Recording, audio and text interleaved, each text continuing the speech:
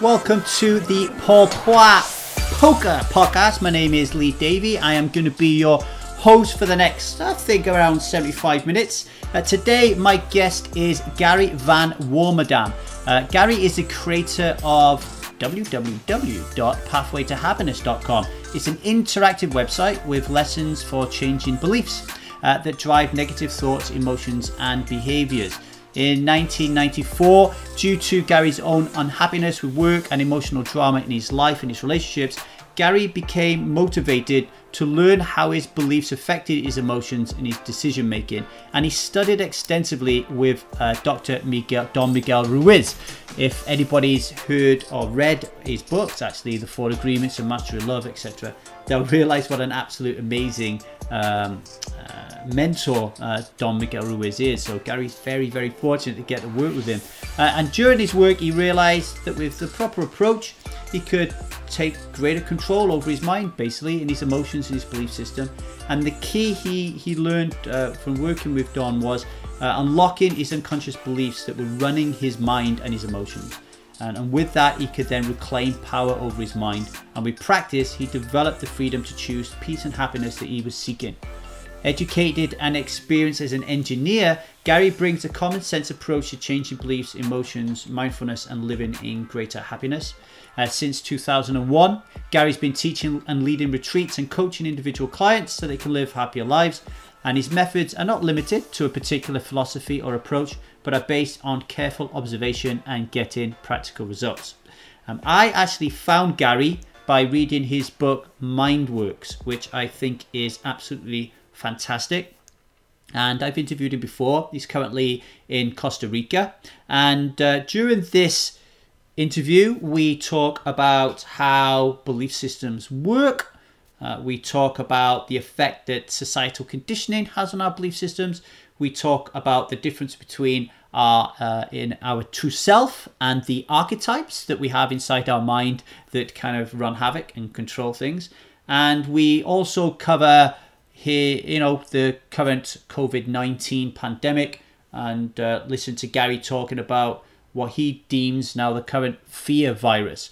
I think listening to Gary and learning about Gary's work is super important as a poker player because, we can become technically amazing and proficient at this game, but to a large degree, that technical ability and our application of it is really dictated by our emotional state.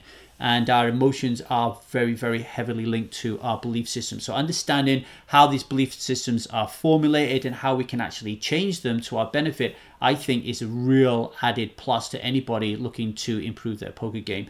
And also, let's not forget that and I say this every single time we do one of these interviews, is your performance on the table could very well be affected by your interactions and your relations off the felt. So understanding again how your archetypes within your mind are really causing you negative and positive energy outside away from the tables and putting that right.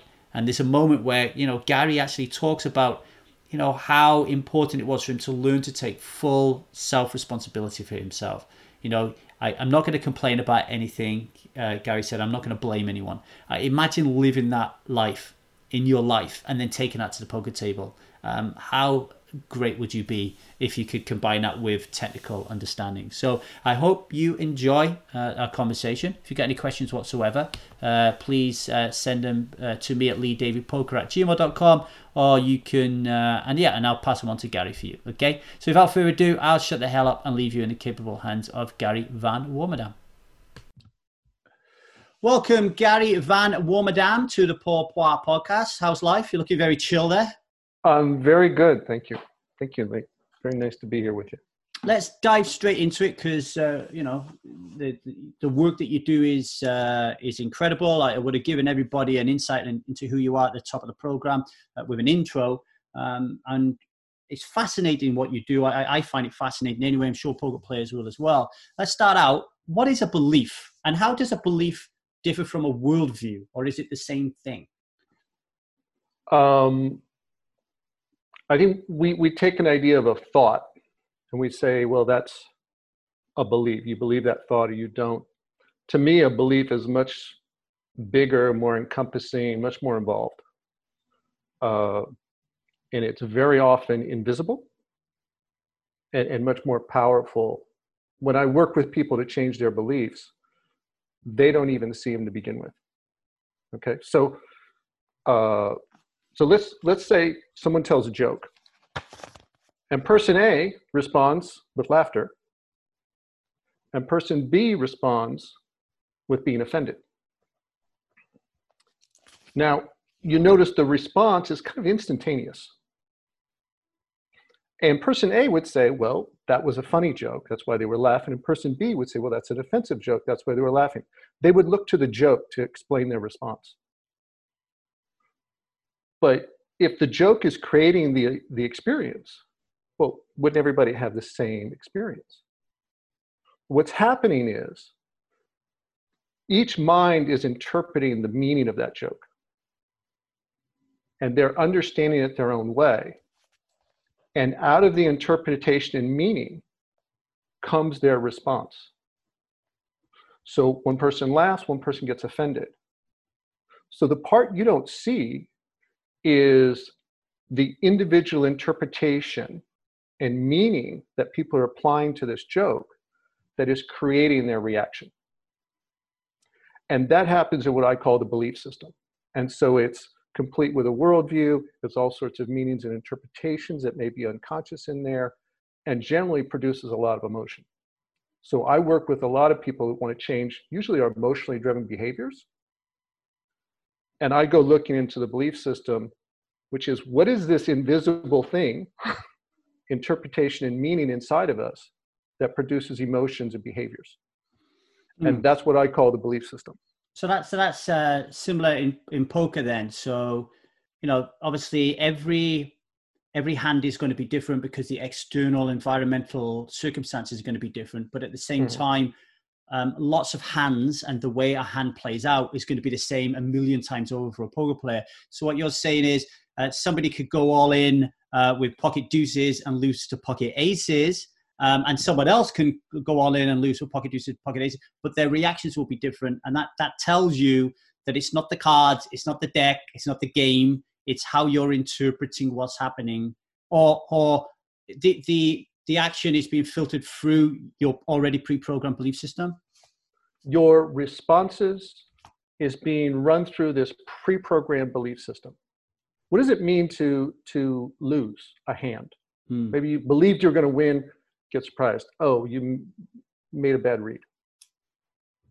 What's your response to that? What's the interpretation? Is it like, oh, okay, I learned something valuable there? Or is it, oh, I'm so stupid. That was such a big mistake. And then what you often have is that just reaction is the stimulus for the next layer of beliefs. Oh, I'm so stupid. Oh, and everybody saw me made that mistake. Now they probably all see me as stupid, and now we feel judged. And now we feel like even more emotion.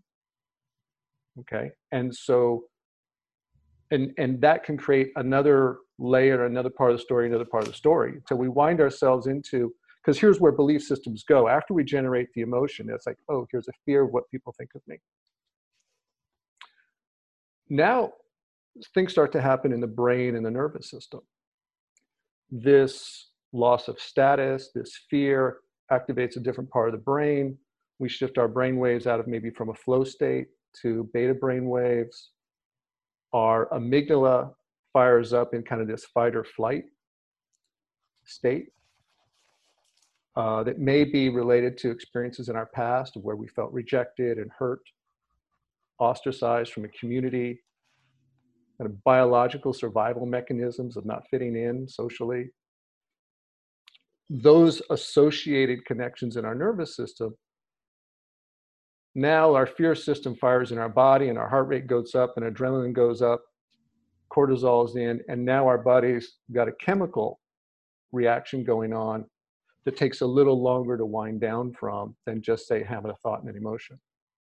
So it's not just the belief, it's the emotional response, it's the nervous system response, and the bodily function response that comes with that interpretation. Oh, well, yeah, I made a mistake. Okay, that's good to know. I can learn from that. Versus, oh, I screwed up. Everybody sees me. My status is lost. Whatever.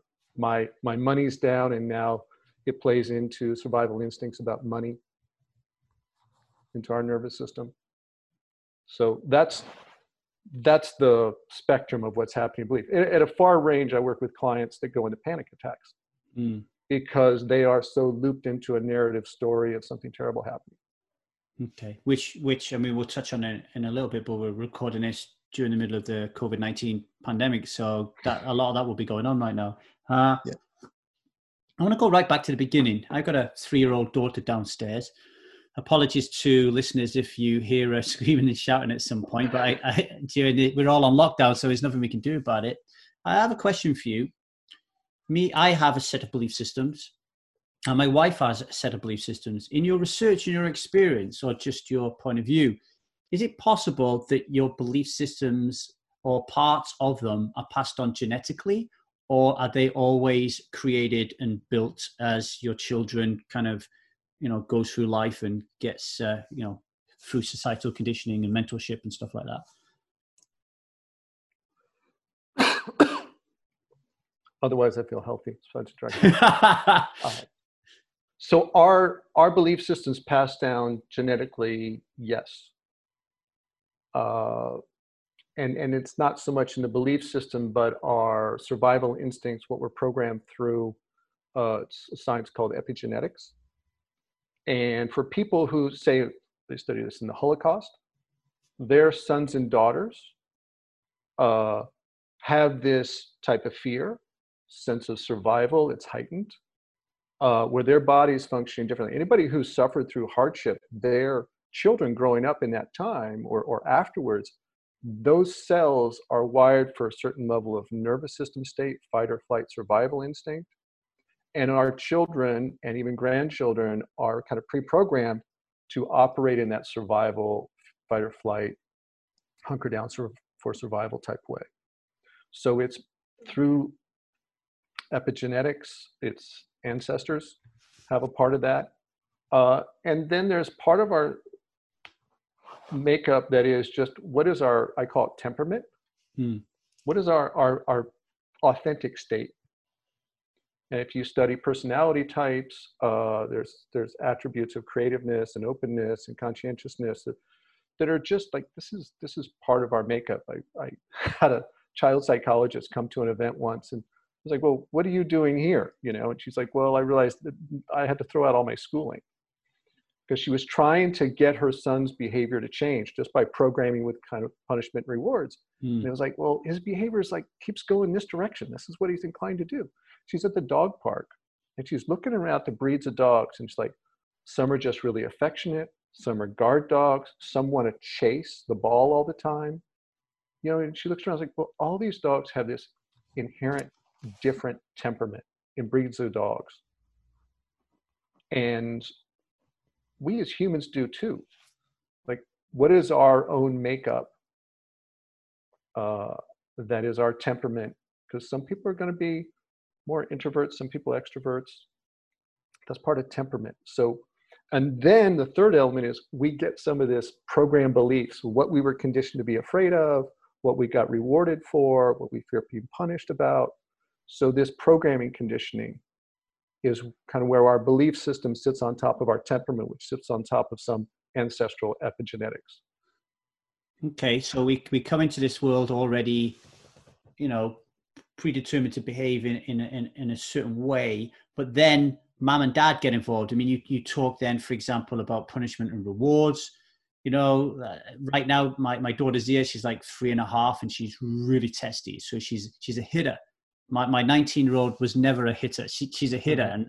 And then if she hits and screams, I'm kind of like, my belief system and my automatic way of behaving is to chastise and to threaten and to punish, not physically, but in a way that will get it to control. Whereas my wife and I are learning that that isn't going to work, right? So we need to get down and we need to say to her, okay, so you're feeling really angry right now. You want to hit someone, that, you know, and allow her to express her feelings and her emotions, etc. But that wasn't the way that I was raised, right? So we come into the world, and you know, we're touched by society, we're touched by our parents. What is happening at that very young age internally as we're just going through life, you know, like in the toddler years, for example? It's tough for me to remember there, but our nervous system, what's going through life? That's a huge question. I can answer that perfectly. Let's back up a little bit about society and kind of like the evolution, because I can go to my parents, and I wasn't raised that way. To like, hey, you're feeling some anger and you're expressing it this way, and what would be a better way to express anger, and being allowed to feel anger and talking about our emotions. It's like, this is new. You know, go back to when I grew up, those conversations didn't happen, I think, most of the time for people. Our parents grew up, you know, if they had enough to eat and they had a roof over their head, you're good. You don't have anything to complain about. You shouldn't want anything more. But now we're like, we live in society where it's really, so many people are out of poverty, they're out of survival, they have comfort, their physical needs are met, and now they're moving up in the hierarchy of needs. Like, well, what do we want?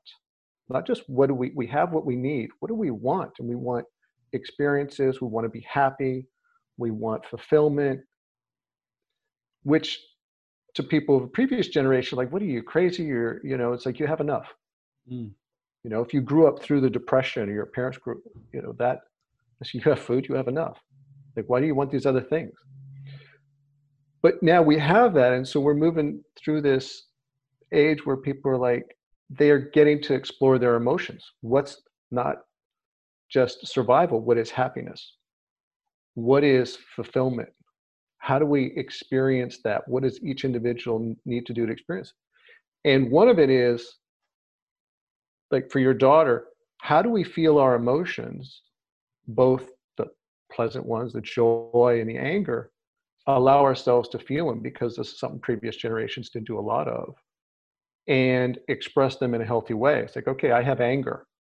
So much when we grow up, our emotion drives behavior. If we have anger, that goes right into the nervous system, into behavior. We express it physically.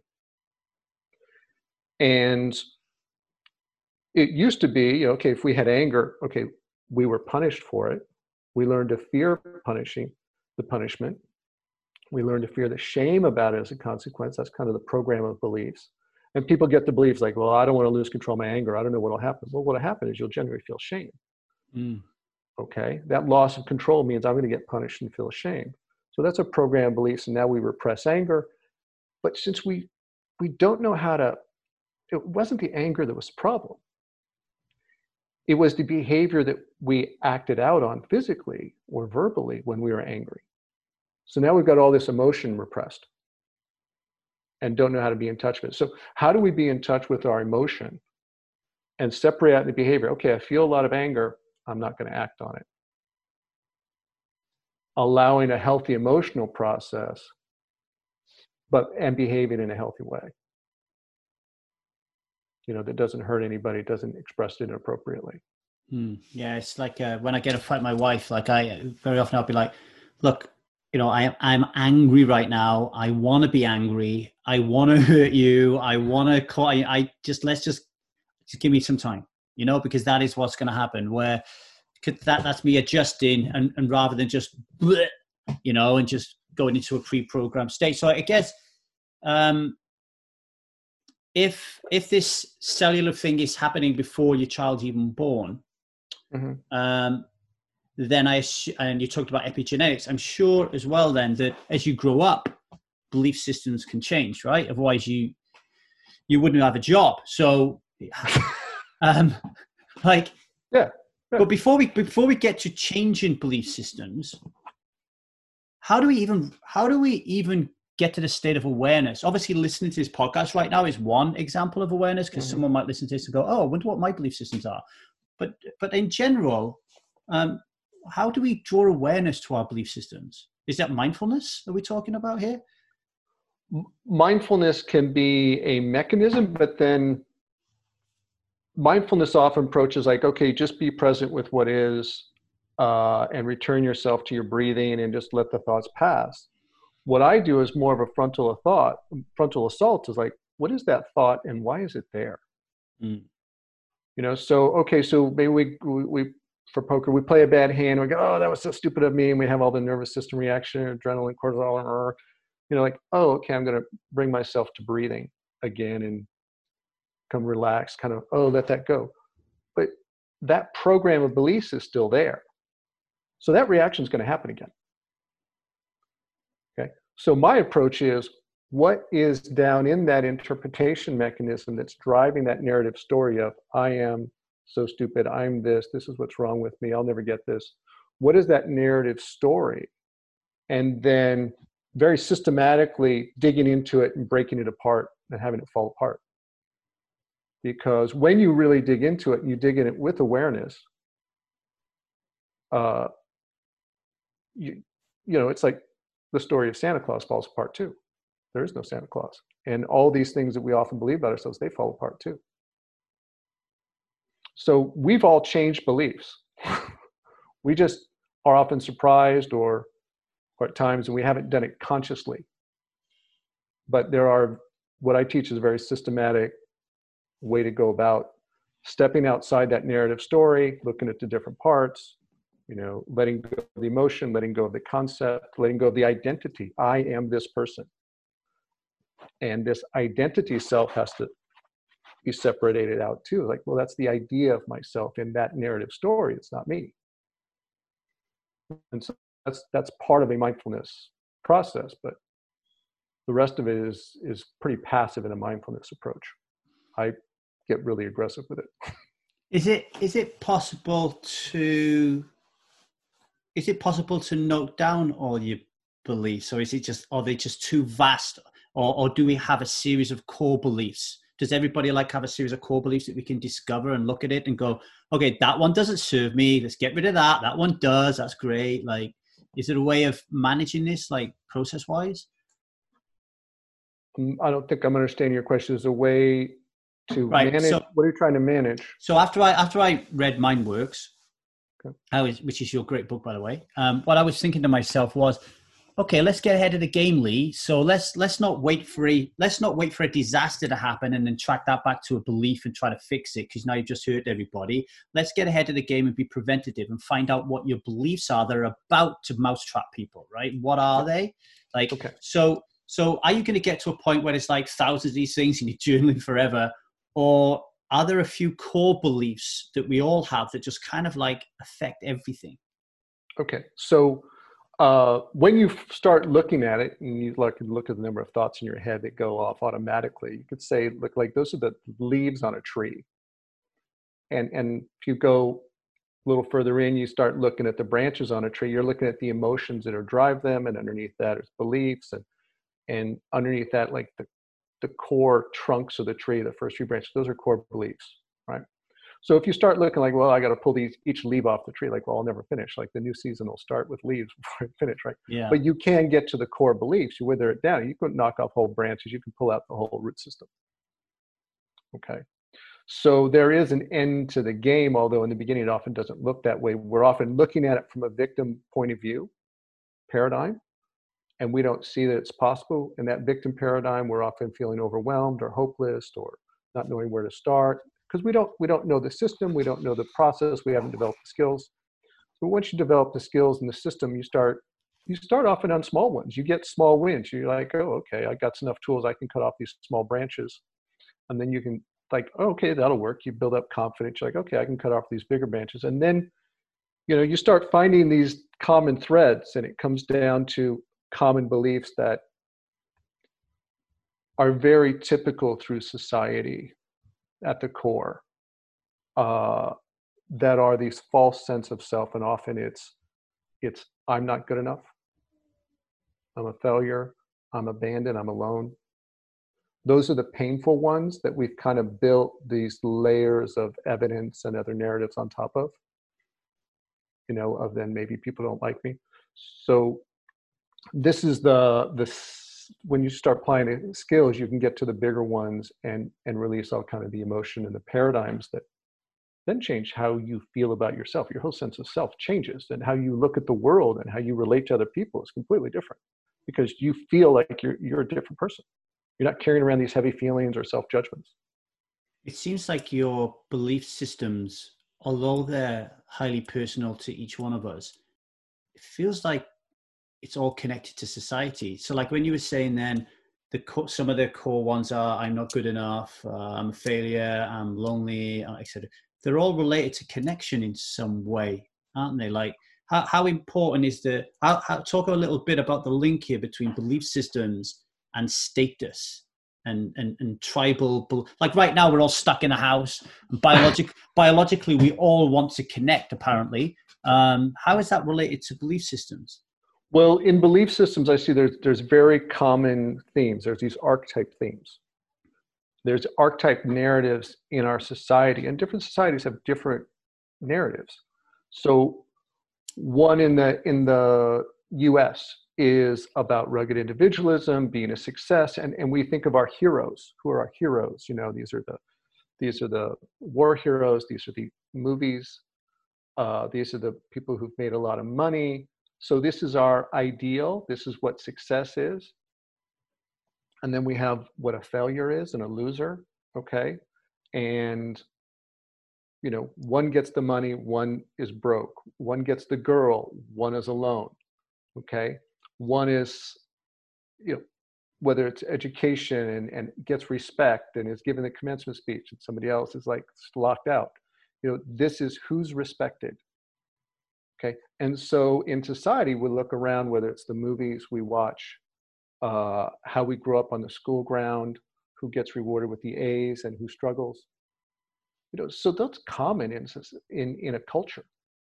Okay, if we go to another culture, we'll find out that the status may be different. It may be dependent on how much you're studying in their religious books. Mm. Okay, if we go back to our U.S. culture, 100 years ago, these were not the hero archetypes. Okay? The hero archetype was somebody who was quiet, calmed, respectful, and that listened. You didn't want to stand out and be boisterous and say, look at me, haven't I, what I've accomplished. That was considered arrogant and conceited, and that was frowned upon. Okay? So but when we have this as the standard, and oh, by the way, if you achieve this success, you will then be happy. That's the emotion that's associated with this. And you believe that, a lot of people achieve the success goals they wanted. And what's funny is they still feel miserable. Mm. So they achieve their goals, but they still have this belief system that says, I'm not good enough, I'm alone, nobody likes me. And they still feel inadequate. And they're like, now it's really confusing. It's like, I thought I was supposed to feel good here, but I still feel not good enough. And yet I've got the evidence externally that I should feel fine about myself. And so this is a confusion, and someone then either raises the bar, this is how I want to feel better. I have to go achieve more. I need a private jet instead of fly first class, whatever it is. I need $1 billion instead of $1 million. But they haven't addressed the internal meaning interpretation system that made them laugh at a joke or feel offended. That's automatic. So you have to look internally and say, what are the narrative stories I'm telling about myself? So that's the part that needs to change internally for someone's then internal emotional state to change. That example you just gave there happens in poker, actually, where people believe that, well, if I win a million and 10 million and 20 million, or I get to the mid stakes and I get to the higher stakes, I get to the elite stakes, then that's going to make me feel really, really fantastic. And then they get there and they feel just as lonely and isolated as they did before. And I've been reading Drive by, who wrote, is it Pinker? I can't remember, but I'm reading Drive at the moment. And he talks a lot about extrinsic and intrinsic motivation. Mm-hmm. And it's really interesting. I'm going to write an article about this, but I'm going to speak to some poker players to help me with it, first of all. Because if you look at poker, there's a massive, massive element of extrinsic motivation around it in the form of money. But there's also an intrinsic motivation because it's competition, it's drive, you win, your status goes up, etc., etc. So there's a bit of both. But if you take away the money, there's no professional poker player, and very often poker players won't want to play. They'll want to go do something else. So I wonder if that this is within poker anyway, this drive to get to the top, whether this extrinsic, intrinsic kind of motivational system is having an effect there. Well, it's certainly having an effect. I think internally, there's two kind of motivations. There is the external ego satisfaction. Oh, look at me, I made it, I got this money, everybody see me. I am this image of success. And the belief is I'll feel good about myself. But there's also this internal potential that we may be aware of what are we trying to do? We're trying to feel good. And whether somebody gets to a high level status and they go, oh, this isn't what I'm here for. It's like, okay, that's met. Now there's something else I'm here for.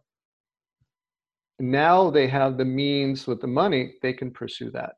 You know, one of the things that as I was training, studying, I was working through my belief system, my ego. I saw my mentor who wrote a best-selling book. His name's Miguel Ruiz. I saw him just work with people. I thought what he was doing was just brilliant. And I'm like, I want to be that guy. Yeah. I was like, look, people look at me like, wow, then I'll be something. Right. And I could feel as I was doing it, I was like, okay, I want to go teach this work. I could feel a part of me go, that would be ego external rewards. What do people think of me? What status am I? How am I perceived by others? That would feel good, but I'm like, that's not going to feel internally good. That's kind of as a response to this narrative story, which is kind of made up. But at the same time, I'm like, I have a passion for this. This has changed my life. It's changed my perception of the world. If it can do for other people just a percentage of what it's done for me, like I feel so blessed to be able to teach it and share it and see people change their lives. I had both motivations, just this internal fulfilling sense and gratitude. And I had both. And as I grew, I'm like, I know this one's here and I know part of my motivation is corrupt. I want external feedback in a narrative story from my ego. But I also know I'm on the right path. So I'm doing this because I love this. This is meaningful to me. This is be satisfying if I can do this for my life or however much I do it. So we can have both. We can have an ego motivation and we can have an intrinsic kind of authentic motivation.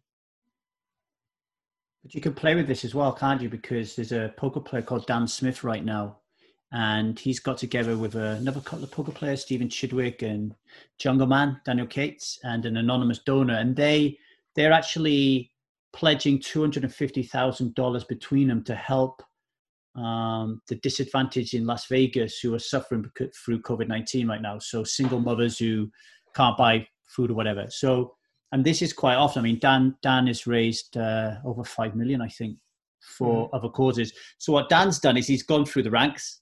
He's got that intrinsic motivation of I love poker, I love the game. He's got that passion, he's got that perseverance to keep going, and the intrinsic is there. But he's also got the extrinsic as well. Well, the money's good because I like fine dining, etc., etc. But then he gets right to the top, and and the passion starts to dissolve.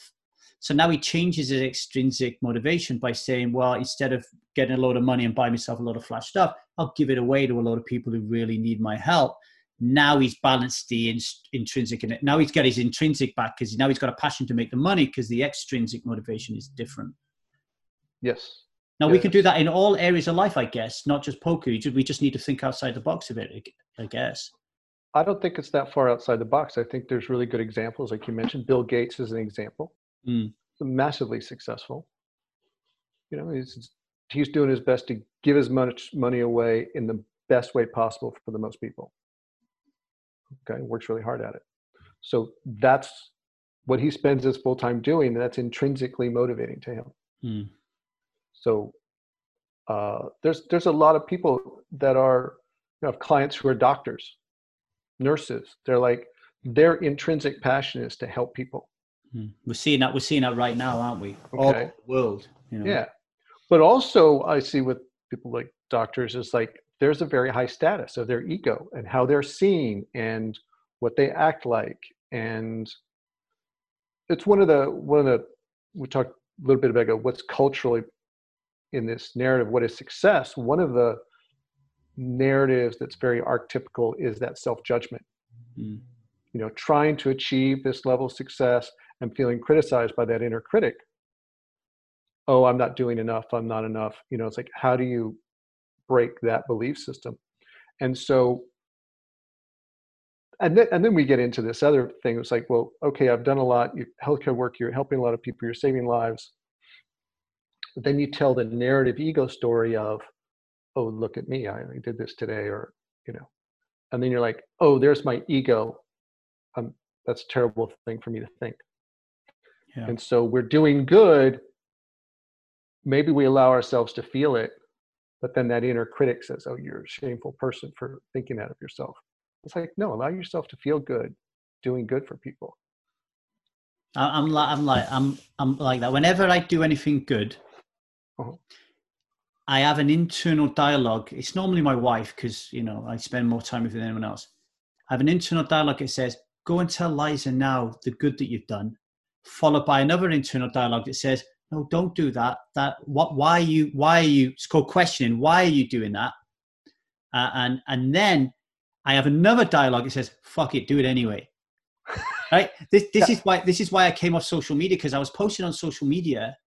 And then I had the internal dialogue, why did you just post a picture of your kid on social media? And the answer was, my kid's beautiful and I want everyone to see that my kid's beautiful, which is, well, why are you doing that? And then it's all the way back to you being in a playground and the kids saying, oh, you chink, you're weird, you're different, you know? It's like proving something, you know? You're overcoming something from your childhood that I think so. Chink? Okay, or their story. Yeah. I'm half Chinese. These are kind of the narrative stories of multiple belief systems within us that start piling on top of each other. 1, 2, 3. It's like, okay, we have one, and like I said earlier, then we have a reaction to that one, and then we have a reaction to that one. Because when you start looking at the belief system, you see our mind is this host of ideas. And they're kind of alive, and they're competing, and they're pushing against each other, and sometimes they cascade and waterfall and spiral downward. Sometimes they spiral upward. Sometimes they go back and forth, and you feel opposing one's intention. So those things that we feel internally, there's just different beliefs challenging each other. Okay, and yeah, there's one triggers the next. Well, it's that for me, it feels like story is really important here. So the power of your story. So for example, if I get into a conflict situation with somebody, and this is really relevant here, you know, I was interviewing Brian Rass the other day, a poker player, and he was telling me that when he won the Poker Players Championship twice, but one of the times he won it, he said he was having a big raging row in the breaks with his wife. Now, luckily, he went on to win the competition. But if you're having a raging row with somebody whilst you're trying to get into a flow state and trying to like focus on the game, it's very difficult because you can get these emotions, right? So for me, like when I'm fighting with somebody, I get into such a state, and there's so many stories and narratives going on that I forget what we're even arguing about. And we end up arguing about like 10 or 20 different things. But because I'm aware of it, I'm like, hang on a minute, this is happening again. So when you work with people, do you somehow like lessen the impact of the story, or do you just get people to be aware of story? How does story interact with all what's going on underneath the hood? Oh, my goal is to completely for them to be free of it. Right. And some people in the beginning are like, well, I heard you can't really change this. The best you can do is manage it. It's like, if someone's telling you all you can do to manage it, they're only working with people who've only been able to manage it.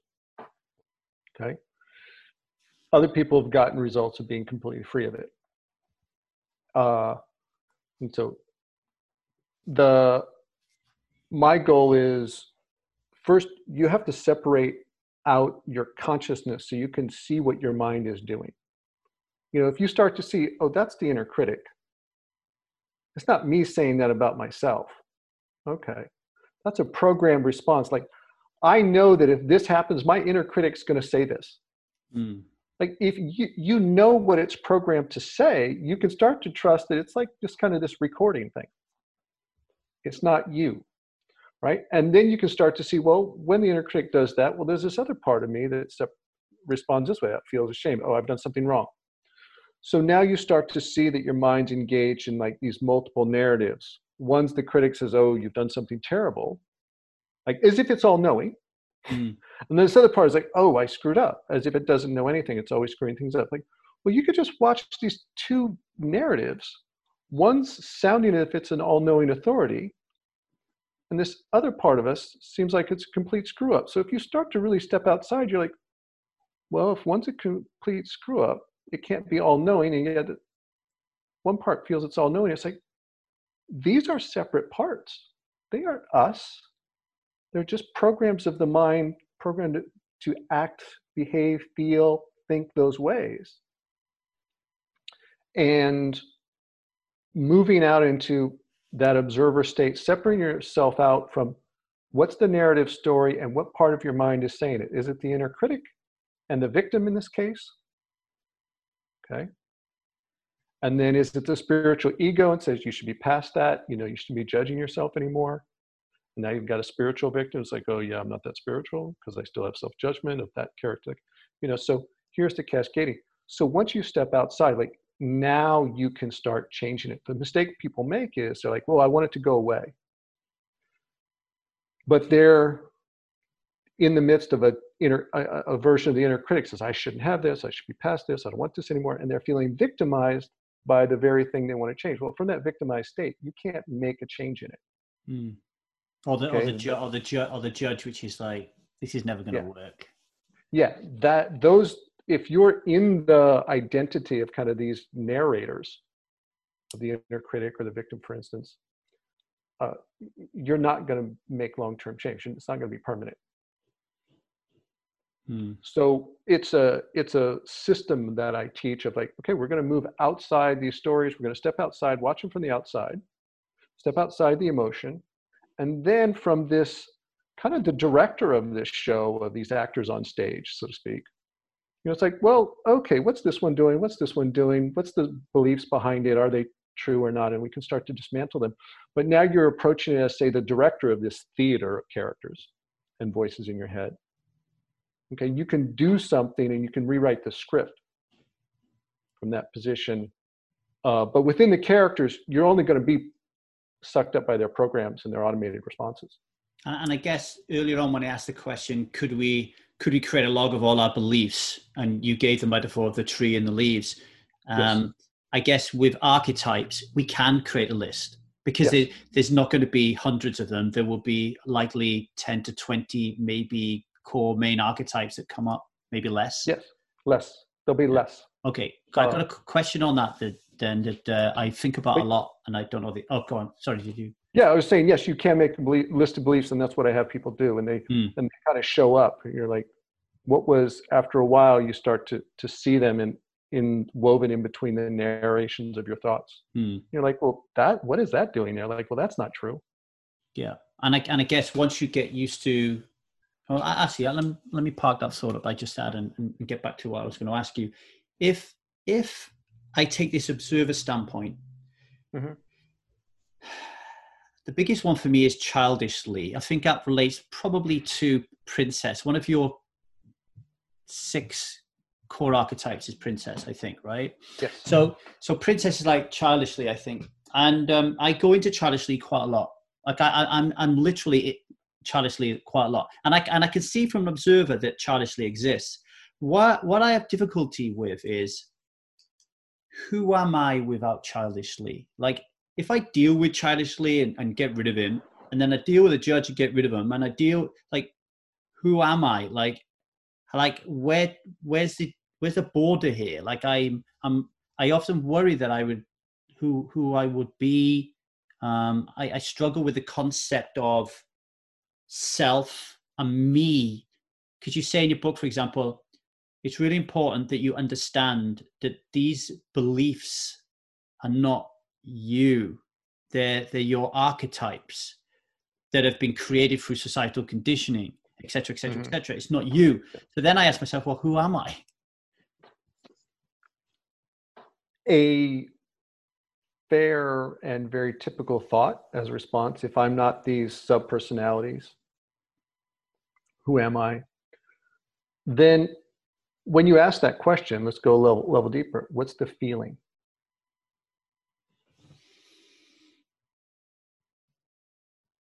Fear. Okay. So you go a little deeper. Where do you feel that fear? In my gut. Okay.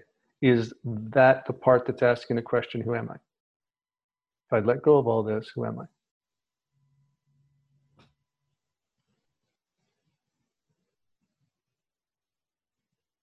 I'm not sure. Okay. So keep your eyes closed. Where's the part that's asking, if I let go of all those characters, who am I? Where is that part? My gut. Okay. Where are you? In my head. Okay. You're perceiving what's in your gut. Are you still going to be there if that fear is not there? What is your sense of self that's perceiving this fear?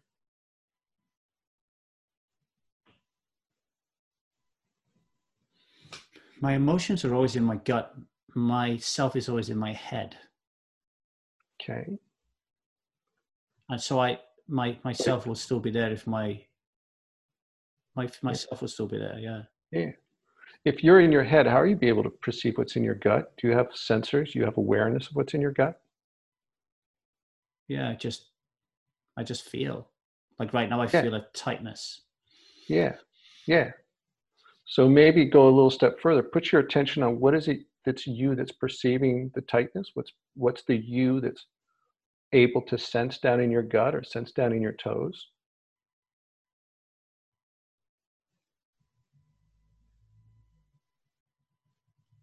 I'm not sure I understand the question. Yeah, okay, that's fine, because I'm pointing to something as there's a presence of yourself that's able to perceive, that's able to say, to inhale, put attention on the fear and take a relaxing breath. And you're able to do something with that fear. Instead of trying to answer its question, well, who am I then? You go, it's okay, you don't need to know who you are. I'm still here. And the fear we can let go of. And maybe you're like, well, who am I that's able to let go of this fear? Who am I that's watching this question? And even when this question's not here, you'll still be here. When the fear is not here, you'll still be here. Your sense of presence, and as you tune into yourself as that sense of presence, independent of fear, independent of question, independent of this part of the mind asking the question, you as a sense of presence, independent from all that, still here. When you identify with that, you're not bothered trying to answer that question. You know you're still here. I'm actually starting to think that it wasn't me that was asking the question. It was actually one of my archetypes that was asking the question because they don't want to leave. Okay, there you go. That's, I mean, resistant. Yeah. I know that as resistance. Yeah. So typically when there's fear, you're looking at part of the ego. And it's part of that ego's, what I'll call the belief system structure. It's connected with fear. Okay. That was really helpful. Yeah. So knowing that, like, knowing and being aware of yourself is separate from that is the beginning of then allowing it to let go.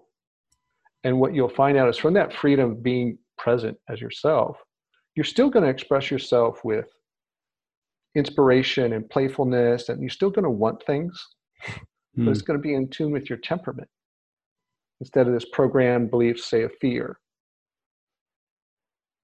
Okay? It's like, I still want ice cream. Okay? And I still have a passion for work. You know, it used to be I had to do work to prove I was good enough so that I'd get the reward and people would respect me and then I'd feel good about myself.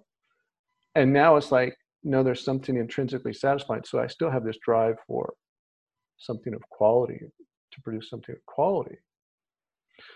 But that's often a lot of fears if we let go of this belief. And say we let go of this inner critic. I've talked to clients like, okay, well, if I let go of this inner critic, I won't do anything. I'll sit around and be a blob.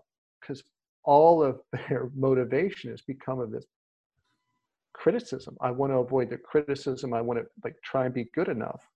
So they're like a fear of not doing enough and hopefully getting some kind of accolade and reward and respect or a sense of accomplishment. It's like, it's driven by this inner critic. I'm like, as if that's the only source of motivation possible. What's about passion and inspiration and these intrinsic sense of fulfillment, like your high achieving poker players and Bill Gates, like he's not giving his way to prove anything.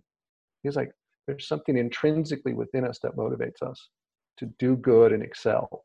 Yeah, I think this identity thing is like really important. You know, my sister is living with my mum at the moment. She has mental health issues. You know, sometimes and sometimes when they say sometimes, well, she has mental health issues, and I don't deal with it very well. You know, I deal with it a lot better as I'm getting more mature and wiser, and I speak to people like you more. But back in the beginning, I dealt with it. Fear took over. Like my fear took over, and I would say to her, well, why don't you just go and get help? Why aren't you doing anything about it? You know, and I would often wonder whether or not when one of her archetype, like the victim, is thinking, well, if I do something about it and I fix myself, then who will I be? Like right now, because I've got mental health issues, everybody takes care of me. I feel like people care, notice me and see me, and then what's going to happen if I do the work and get rid of it? And it's like this change, like, you know, like it's like almost like human beings really are like terrified of change. And when I think about your work, it's change. You know, it's like you've got to really get over that hump, right? Feel the fear and do it anyway type of thing. Yes, you feel the fear, like you just felt, you know, but there are ways to move past the fear. And so it's not like, oh, I'm just going to go let go of this inner critic, or I'm going to just let go of this narrative story. Oh, the identity of ourselves, because the biggest belief systems we have are typically what we believe about ourselves. Oh, I can't do this. This won't work for me. Oh, I've got to be great. I've got to be a success. I've got to be this person, but that person. Me. You know, it's like all the I's of these thoughts are within narrative stories. Like this, there's a version of ourselves in those pronouns. And so the stepping out of those versions of ourselves, the ideas of ourselves, is some of the hardest stuff. And when you do, there is like what you just experienced, that fear.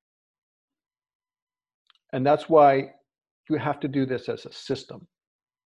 Like, what am I going to do with that fear when it shows up? Or what can I do as building a sense of self separate from these ideas of me first, so that when the fear comes up, I go, well, that's a character fear. That's my belief system fear about change. Already established. So then you can, like, you know, when that fear shows up, you're like, oh, that's just a belief system, part of the mind reacting to changing this belief. Because here's one of the interesting things about belief systems is we've built many of these layers of structure mostly to avoid pain. Okay, some of it is, yes, I want to achieve this great level of success, and I'm driven to that. But often those people, when you see like driven to that level of success, or any level of success, it's because we've experienced some kind of failure, some kind of rejection, and we want to avoid those pains.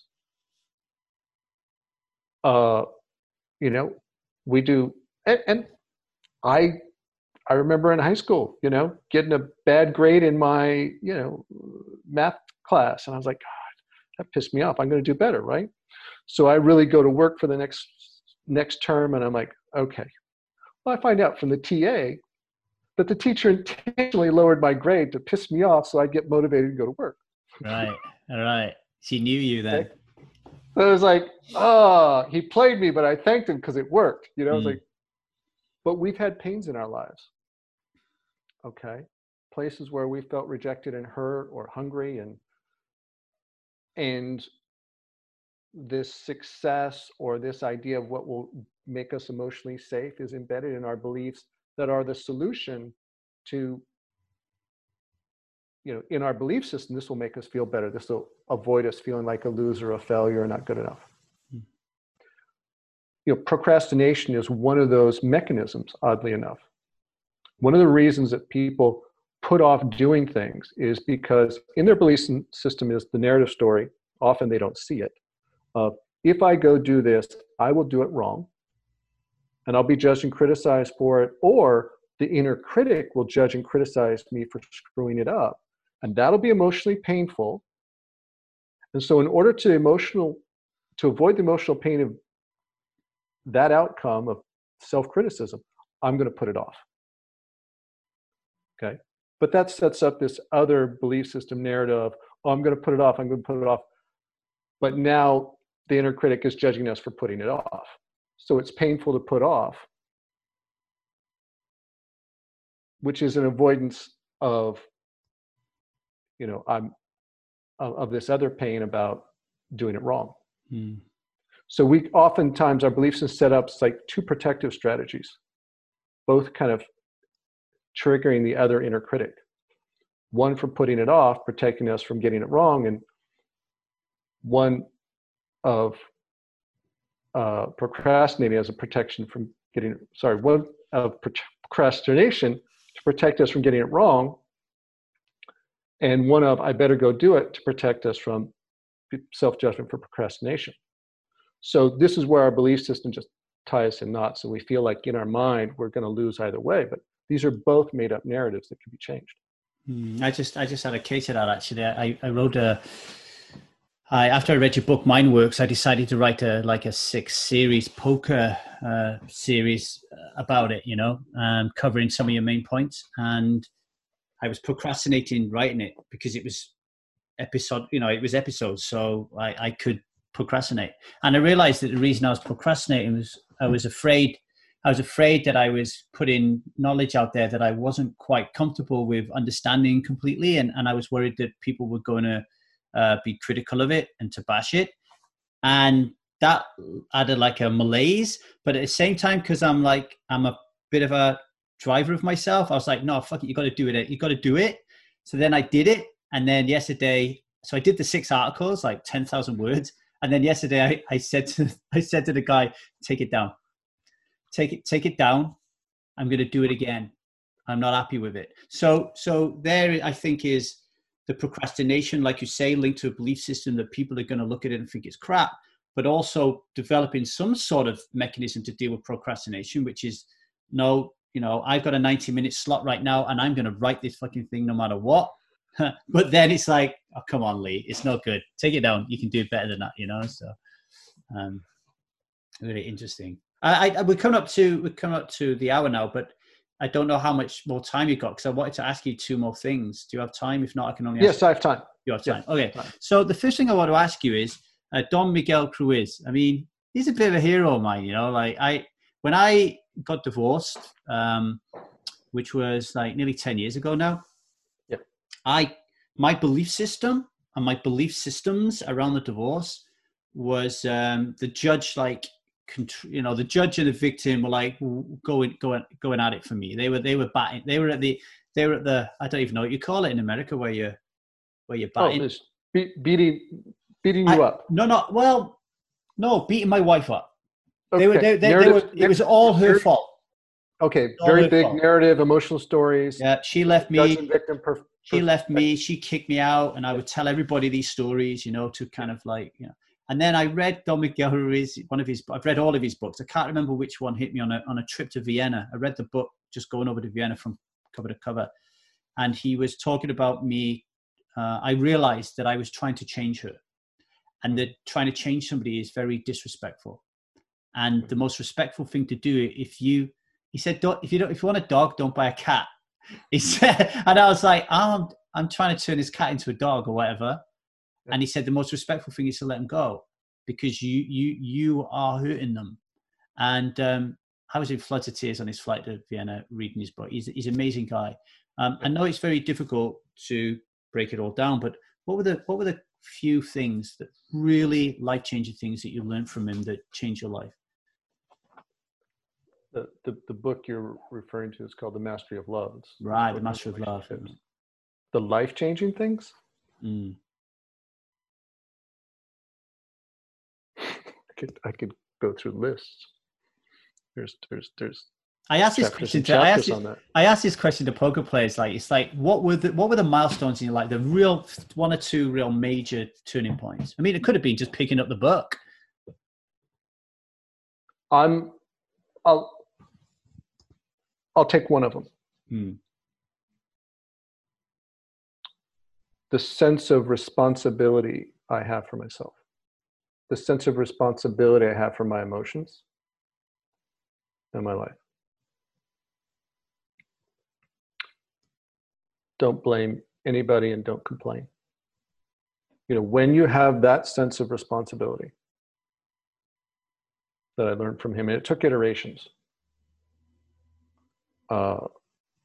I now practice, and I'm saying it's perfection, but I practice living in a way of don't blame anybody for anything and don't complain.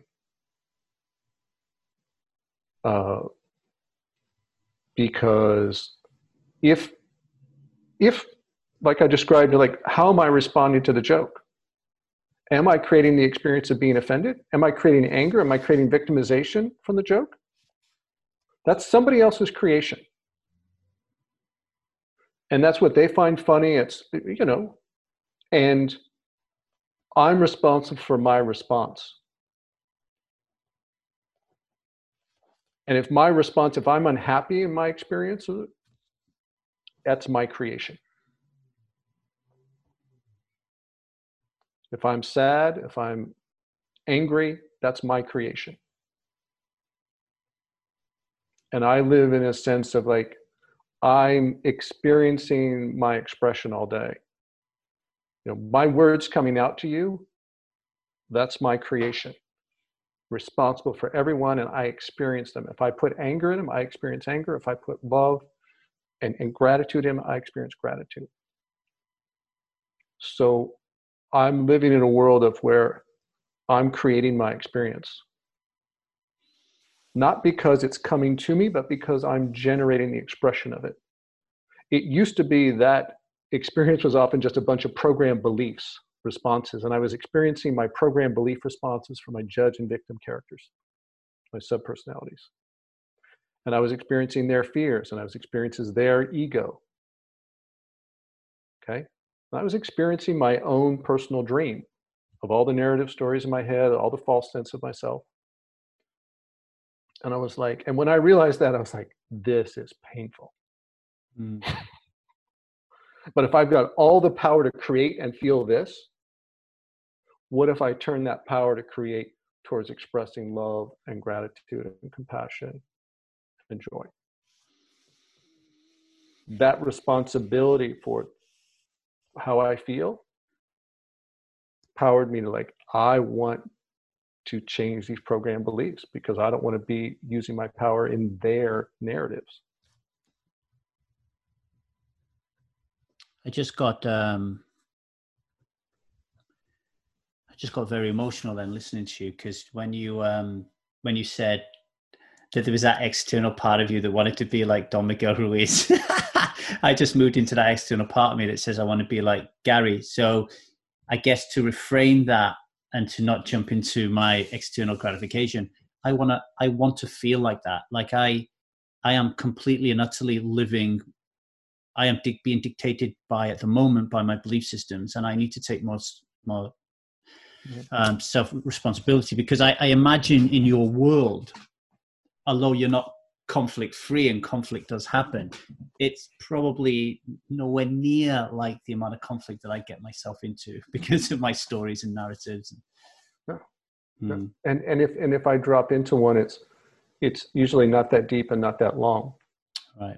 And you recognize it very, very quickly. Yeah, I recognize it very quickly. I'm like, oh, I'm starting to go there. No, thank you. Yeah.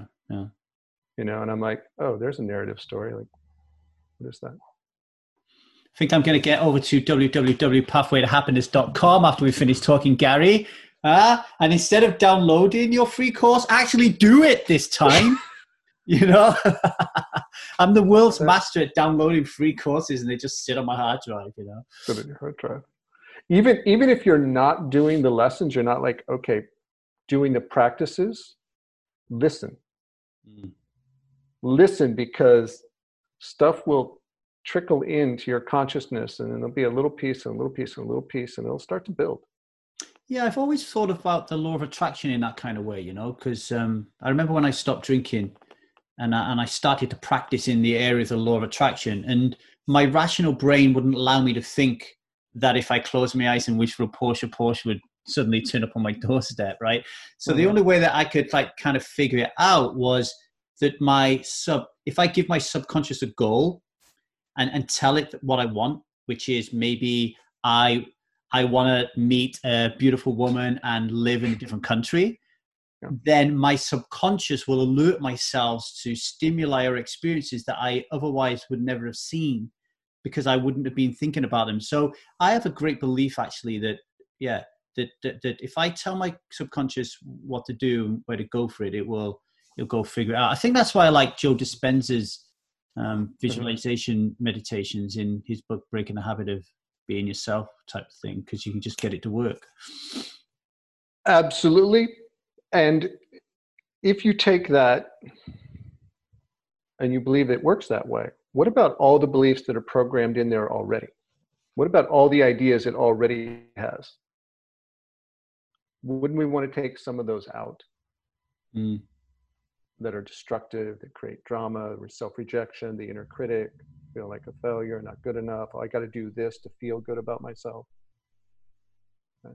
Well, especially when you realize, I mean, you cover this in your book, is once you remove, you know, let's think about some of these false and limiting beliefs as like a cancer, I guess. So once you remove that cancer, the energy that was sucking up, you can now use that energy in other areas of growth in your life, but you never had that energy before because you were just like my gut. And I'm thinking about my gut, for example, again, going back there, how it's always tight and it's always kind of like, that cannot be good for me healthy wise. But if I can like remove that, and all of a sudden you feel lighter and you feel more expanse and everything feels like, you know, like more to my natural state, I guess. So, yeah.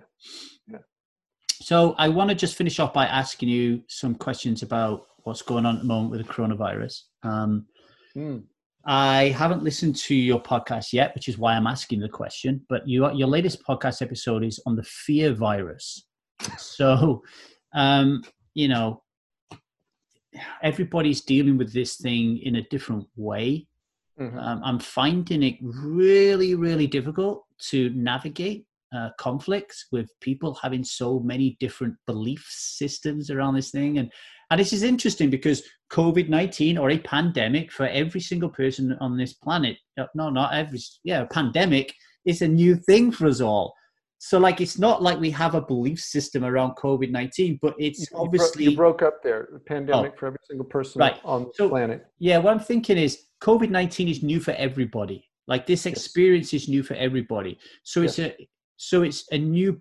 So new beliefs would be forming, but I actually, after speaking to you, actually what's happening, it's reactivating beliefs that are already within us, right? And accentuating it. Yes, so, mostly it's activation of existing belief programs. Right. So what's going on at the moment? And talk about the fear virus. Well, a lot of things are going on with it. I mean, there's 7 billion people plus having 7 different billion interpretations of it.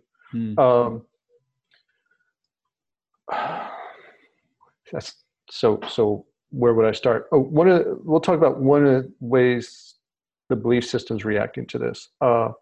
You have a belief system is kind of your mental map for the world, right?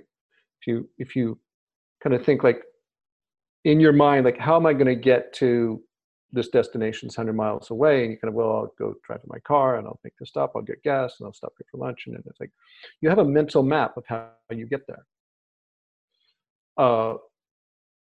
This is for a mental map of how I'm going to make money. This is a mental map of like how my relationship is going to go, and this is what we believe the future will be. So, but now what's happened is and for most days, most time, we do the same thing, get the same results. But now that the map is not the world. Okay, so here's the map, but here's the world. Most of the things in life that we've done regularly, it's like, okay, our belief about how the world is matches, it's congruent, and things line up and things are going as expected. Okay. So now we have COVID-19 and the world's changed. Okay. In a few months, now we're not going to work unless you're an essential person. What you're going to do during your day is different. Your income is different. Your relationship now has new dynamics. If you're spending all this time together, it's like that might be new. And for some people, that might be great. That might be uncomfortable for others, right? But a lot of times, what's happened is the belief system in the mind is now having a lot of reactions to, I don't know what's going to happen. I don't know what to do. How is this going to work? We don't feel we have the right map. Okay. And that makes us very uneasy. We don't know what's going to happen in our internal world. And because we don't have a real accurate description of, hey, here's how the virus is going to progress. This is when you're going to go back to work. This is what the economy is going to do. We don't have a map of the future. Our mind's trying to say, well, is this going to happen? Is that going to happen? It's trying to project possible maps onto reality, right? And then we get news and something else has changed and something else is changing. And so there's this very uncomfortable feeling because our belief systems are failing. Our mind is unable to prescribe a map, and that gives us a very unsafe feeling. Okay. Now, pandemics have been around for thousands of years. So this has always been reality. It just hasn't been part of our experience in our lifetime. So we don't know how to map to it. If you're an epidemiologist, you're a medical doctor, you studied these things, you're like, yeah, this is what happens. This is what we do. You have a good map of how to fight a virus and what it takes in social distancing, and you, okay. But for a lot of people, that's scrambling about, like, now I don't know what to do. I don't know how things are going to go. I don't know. And so one of the things I think about is, like, it feels like the world is ending for some people. What's the world? Their internal world of their belief system isn't working. Yeah. So their inner world is ending. The map they had doesn't work. Okay. And so the world's not ending, but so many beliefs are collapsing about what normal is. And their identity is wired into their beliefs. It feels like they are collapsing. They don't know who they are. They don't know where they fit in. But these are just belief systems in the mind that are changing. And then we're having a reaction to, the mind's having a reaction to the not knowing part.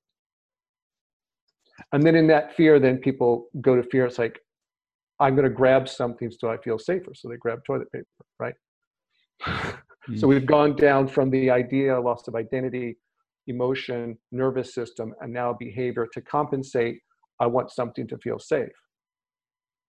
And so they're getting extra food and they're doing too much of something as a compensation. So that's one of the kinds of dynamics that I see. Well, that's really helpful, Gary. I've had a wonderful time talking to you. I feel different somehow. I want to go away and meditate now, or walk through a field and play with dandelions, although I probably won't do that. It's been really useful. How could people find you, Gary, and get hold of you, what you're up to? You can find me at pathwaytohappiness.com.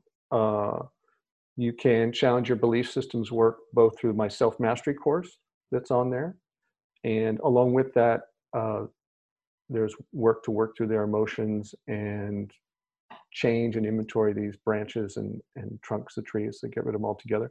And I'm going to be doing shortly a kind of guided online coaching with that course to take people through all the kinds of resistances that you just found. What is that fear of letting go of this? Mm-hmm. I'm going to walk them through the resistance in a kind of an online video coaching process along with the course. And you can also find my work through my book, MindWorks. Yep, it's brilliant. I've read it, really love it. It's going to be, a central function of my life. So, Gary, thank you very much. I hope that you just made a few poker players, a few more bucks, and you've got them thinking more about those intrinsic motivations. And we'll catch you again when we have you on as a guest in the future, I assume. Thank you very much, Lee. Pleasure talking with you.